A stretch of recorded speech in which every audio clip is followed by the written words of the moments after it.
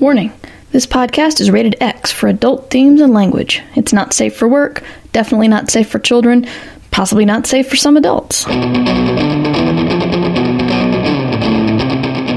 Escape Pod 248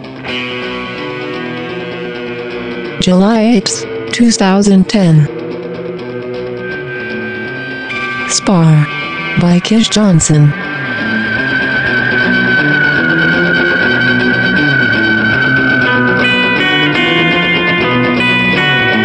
Hello and welcome to Escape Pod.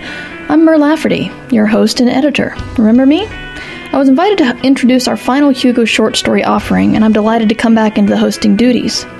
Sex and sci-fi stories have been approached from countless directions. There's the classic cliche of the last man, last woman whose names are Adam and Eve. There's cybersex, android sex, love bots, and aliens needing to find a place to put their seed, as if human wombs are generic fertile soil for any form of life.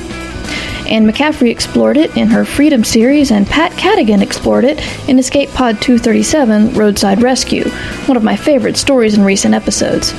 We come from sex. Whether it's something to be ashamed of or revel in, there's no denying we'd die off without it, which I suppose is why we want it so much. But this brings us to the last in our Hugo series, Kish Johnson's Spar. Johnson has been publishing short stories since 1987 and has won multiple awards.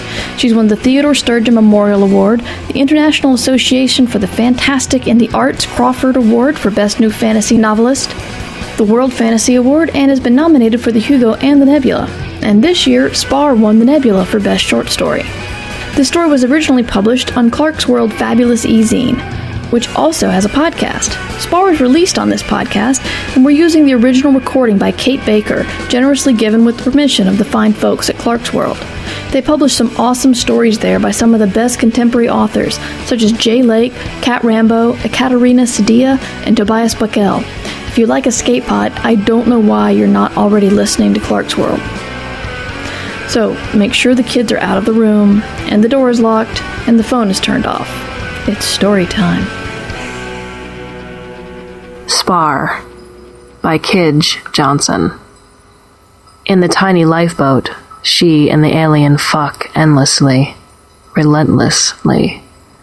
They each have ins and outs. Her ins are the usual: eyes, ears, nostrils, mouth, cunt, ass. Her outs are also the common ones: fingers and hands and feet and tongue, arms, legs, things that can be thrust into other things. The alien is not humanoid. It is not bipedal. It has cilia, it has no bones, or perhaps it does and she cannot feel them. Its muscles, or what might be muscles, are rings and not strands. Its skin is the color of dusk and covered with a clear, thin slime that tastes of snot. It makes no sounds. She thinks it smells like wet leaves in winter, but after a time she cannot remember that smell, or leaves, or winter. Its ins and outs change. There are dark slashes and permanent knobs that sometimes distend, but it is always growing new outs, hollowing new ins. It cleaves easily in both senses. It penetrates her 1,000 ways. She penetrates it as well. The lifeboat is not for humans. The air is too warm, the light too dim. It is too small. There are no screens, no books, no warning labels, no voices, no bed or chair or table, or control board or toilet, or telltale lights or clocks. The ship's hum is steady. Nothing changes. There is no room. They cannot help but touch. They breathe each other's breath. If it breathes, she cannot tell. There is always an out and an in, something wrapped around another thing, flesh coiling and uncoiling inside, outside, making spaces, making space. She is always wet. She cannot tell whether this is the slime from its skin, the oil and sweat from hers, her exhaled breath, the lifeboat's air, or come. Her body seeps. When she can, she pulls her mind away. But there is nothing else, and when her mind is disengaged, she thinks too much. Which is, at all. Fucking the alien is less horrible. She does not remember the first time. It is safer to think it forced her. The wreck was random. A mid-space collision between their ship and the aliens. Simultaneously a statistical impossibility and a fact. She and Gary just had time to start the emergency beacon and claw into their suits before their ship was cut in half. Their lifeboat spun out of reach. Her magnetic boots clung to part of the wreck. His did not. The two of them fell apart. A piece of debris slashed through the leg of Gary's suit to the bone. Through the bone. She screamed. He did not. Blood and fat and muscle swelled from his suit into vacuum. And out. The alien's vessel also broke into pieces, its lifeboat kicking free and the Waldos reaching out, pulling her through the airlock. In. Why did it save her? The Mariner's Code.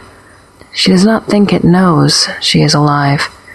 If it did, would it try to establish communications? It is quite possible that she is not a rescued castaway. She is salvage or flotsam. She sucks her nourishment from one of the two hard intrusions into the featureless lifeboat, a rigid tube. She uses the other, a second tube, for whatever comes from her shit and piss and vomit. Not her cum, which slicks her thighs to her knees. She gags a lot. It has no sense of the depth of her throat. Ins and outs. There is a time when she screams so hard that her throat bleeds. She tries to teach it words. Breast, she says. Finger. Cunt. Her vocabulary options are limited here. Listen to me, she says. Listen to me. Does it even have ears? The fucking never gets better or worse. It learns no lessons about pleasing her. She does not learn anything about pleasing it either. Would not if she could. And why? How do you please grass, and why should you? She suddenly remembers grass, the bright smell of it in its perfect green, its cool, clean, soft feel beneath her bare hands. She finds herself aroused by the thought of grass against her hands, because it is the only thing that she has thought of for a long time that is not the alien, or Gary, or the ins and outs. But perhaps its soft blades against her fingers would feel just like the alien's cilia. Her ability to compare anything with anything else is slipping from her because there is nothing to compare. She feels it inside, everywhere, tendrils moving in her nostrils, thrusting against her eardrums, coiled beside the corners of her eyes. And she sheathes herself in it. When an out crawls inside her and touches her in certain places, she tips her head back and moans and pretends it is more than accident. It is Gary. He loves me. It loves me. It is a he. It is not. Communication is the key, she thinks. She cannot communicate, but she tries to make sense of its actions. What is she to it? Is she a sex toy? A houseplant? A shipwrecked Norwegian sharing a spar with a monolingual Portuguese? A companion? A habit, like nail-biting or compulsive masturbation. Perhaps the sex is communication, and she just doesn't understand the language yet. Or perhaps there is no it. It is not like they cannot communicate, that she is incapable. It is that the alien has no consciousness to communicate with. It is a sex toy, a houseplant, a habit. On the starship with the name she cannot recall, Gary would read books aloud to her. Science fiction, Melville, poetry. Her mind cannot access the plots, the words. All she can remember is a few lines from a sonnet. Let me not to the marriage of true minds admit impediments. Something, something, something. An ever-fixed mark that looks on tempests and is never shaken. It is the star to every wandering bark. She recites the words, an anodyne that numbs her for a time, until they lose their meaning. She has worn them treadless, and they no longer gain any traction in her mind. Eventually, she cannot even remember the sounds of them. If she ever remembers another line, she promises herself she will not wear it out. She will hoard it. She may have promised this before, forgotten. She cannot remember Gary's voice. Fuck Gary, anyway. He is dead and she is here with an alien pressed against her cervix. It is covered with slime. She thinks that, as with toads, the slime may be a mild psychotropic drug. How would she know if she were hallucinating? In this world, what would that look like? Like sunflowers on a desk? Like Gary leaning across a picnic basket to place fresh bread in her mouth? The bread is the first thing she has tasted that feels clean in her mouth, and is not even real. Gary feeding her bread and laughing. After a time, the taste of bread becomes the taste of bread, and then the words become mere sounds and stop meaning anything. On the off chance that this will change things, she drives her tongue through its cilia, pulls them into her mouth, and sucks them clean. She has no idea whether it makes a difference. She has lived forever in the endless reeking fucking now. Was there someone else on the alien ship? Was there a Gary lost now to space? Is it grieving? Does it fuck her to forget? Because it has forgotten? Or to punish itself for surviving? Or the other, for not? Or is this her? When she does not have enough ins for its outs, it makes new ones. She bleeds for a time and then heals. She pretends that this is a rape. Rape, at least, she could understand. Rape is an interaction. It requires intention. It would imply that it hates or fears or wants. Rape would mean she is more than a wine glass it fills. This goes both ways. She forces it sometimes. Her hands are blades that tear new ends.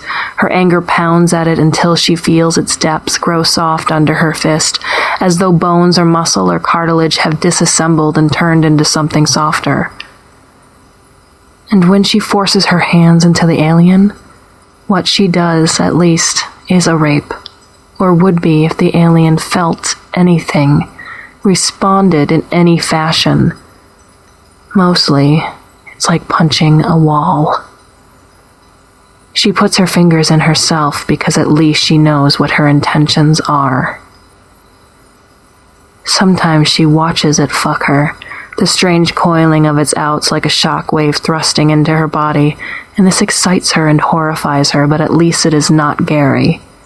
Gary, who left her here with this, who left her here, who left. One time, she feels something break loose inside the alien, but it is immediately drawn out of reach.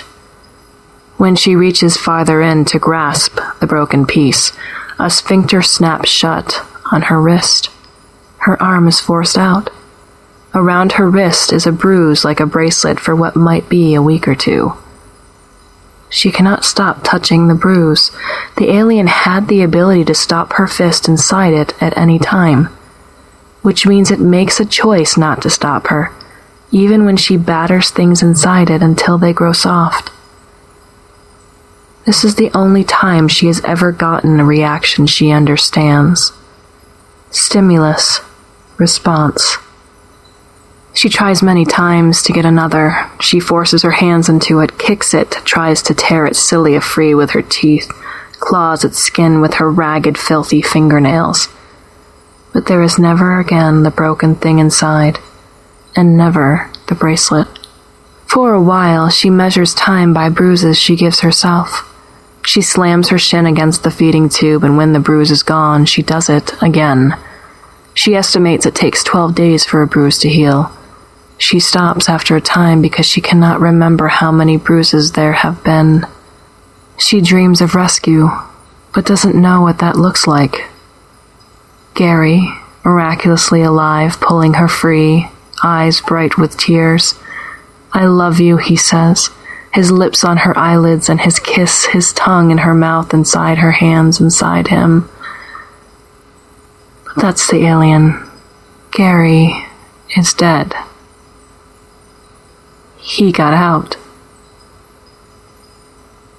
Sometimes she thinks that rescue looks like her opening the pod to the deep vacuum, but she cannot figure out the airlock. Her anger is endless, relentless. Gary brought her here, and then he went away, and then left her with this thing that will not speak, or cannot, or does not care enough to, or does not see her as something to talk to. On their third date, she and Gary went to an empty park. Wine, cheese, fresh bread in a basket, bright sun and cool air and grass and a cloth to lie on. He brought Shakespeare. "You'll love this," he said, and read it to her. She stopped him with a kiss. "Let's talk," she said, "about anything." "But we are talking," he said. "No, you're reading," she said. "I'm sorry. I don't really like poetry." "That's because you've never had it read to you," he said. She stopped him at last by taking the book from his hands and pushing him back, her palms in the grass, and he entered her. Later, he read to her anyway.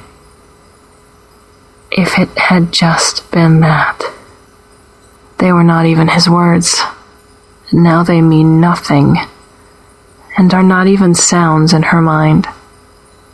And now there is this thing that cannot hear her or does not choose to listen, until she gives up trying to reach it, and only reaches into it, and bludgeons it in herself, seeking a reaction. Any reaction.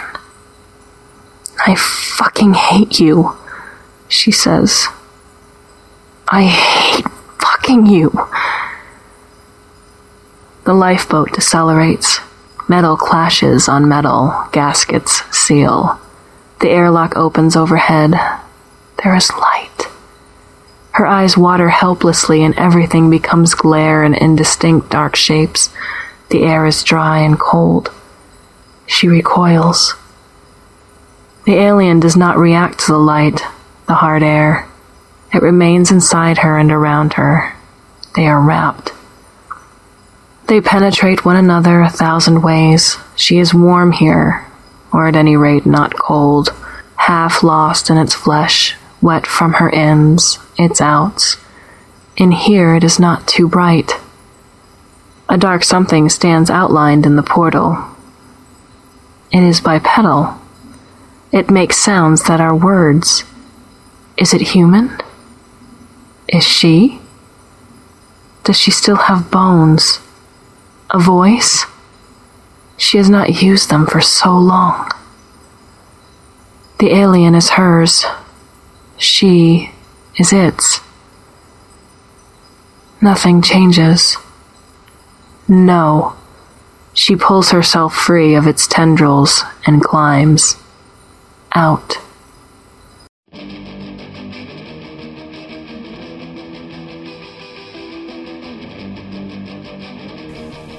And that was our story.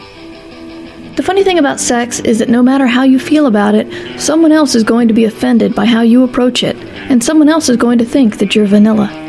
But we're all convinced that we're normal. The thing I like about Spar is the honesty. Sex with something you are sure is sentient but you can't communicate with whatsoever can be nothing more than another bodily function, like defecating. I was at a workshop where Orson Scott Card said the first thing we judge when we meet someone new, at the base instinct level, is gender. Another friend, who's perhaps more crude and blunt, says it's our ancient lizard brain that looks at someone and says, "Can I fuck it?" If your brain says yes, then looks for what you may have in common that could facilitate that fucking. And if you can't fuck it, then you move on through the flowchart. That's what I imagine our alien character was doing in this story. It had the same lizard brain, and it decided the answer was yes. There are a couple of announcements I'd like to make, and none of them involve me swearing. Escape Pod is open again to submissions. You can see our guidelines at our site, and please follow the guidelines, please.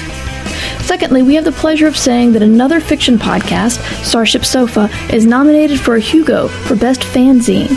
If you're not a listener to Starship Sofa, you're missing out on some fantastic fiction, but also news, nonfiction, and essays. It's a wonderful thing Tony Smith has going on over there, and if you're a Hugo voter, I ask that you consider them. Not only is it deserving, but it would also be a huge shot of credibility for all science fiction podcasts. Soon I'll be doing a metacast to talk about the status of Escape Pod and where I'd like to take it. It'll be sort of an introduction because I really haven't said hi yet. Until then, Escape Pod is a production of Escape Artists Incorporated and is distributed on a Creative Commons Attribution, Non-Commercial, No Derivatives license. All other rights are reserved by our authors. We remain a paying market to our authors, and if you liked this week's story, we hope you'll consider leaving a donation via the PayPal link at our site, escapepod.org, to help out.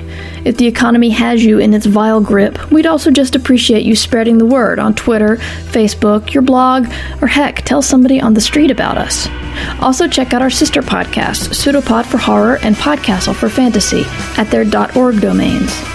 Our music is by permission of Daikaiju. You can hear more from them at daikaiju.org.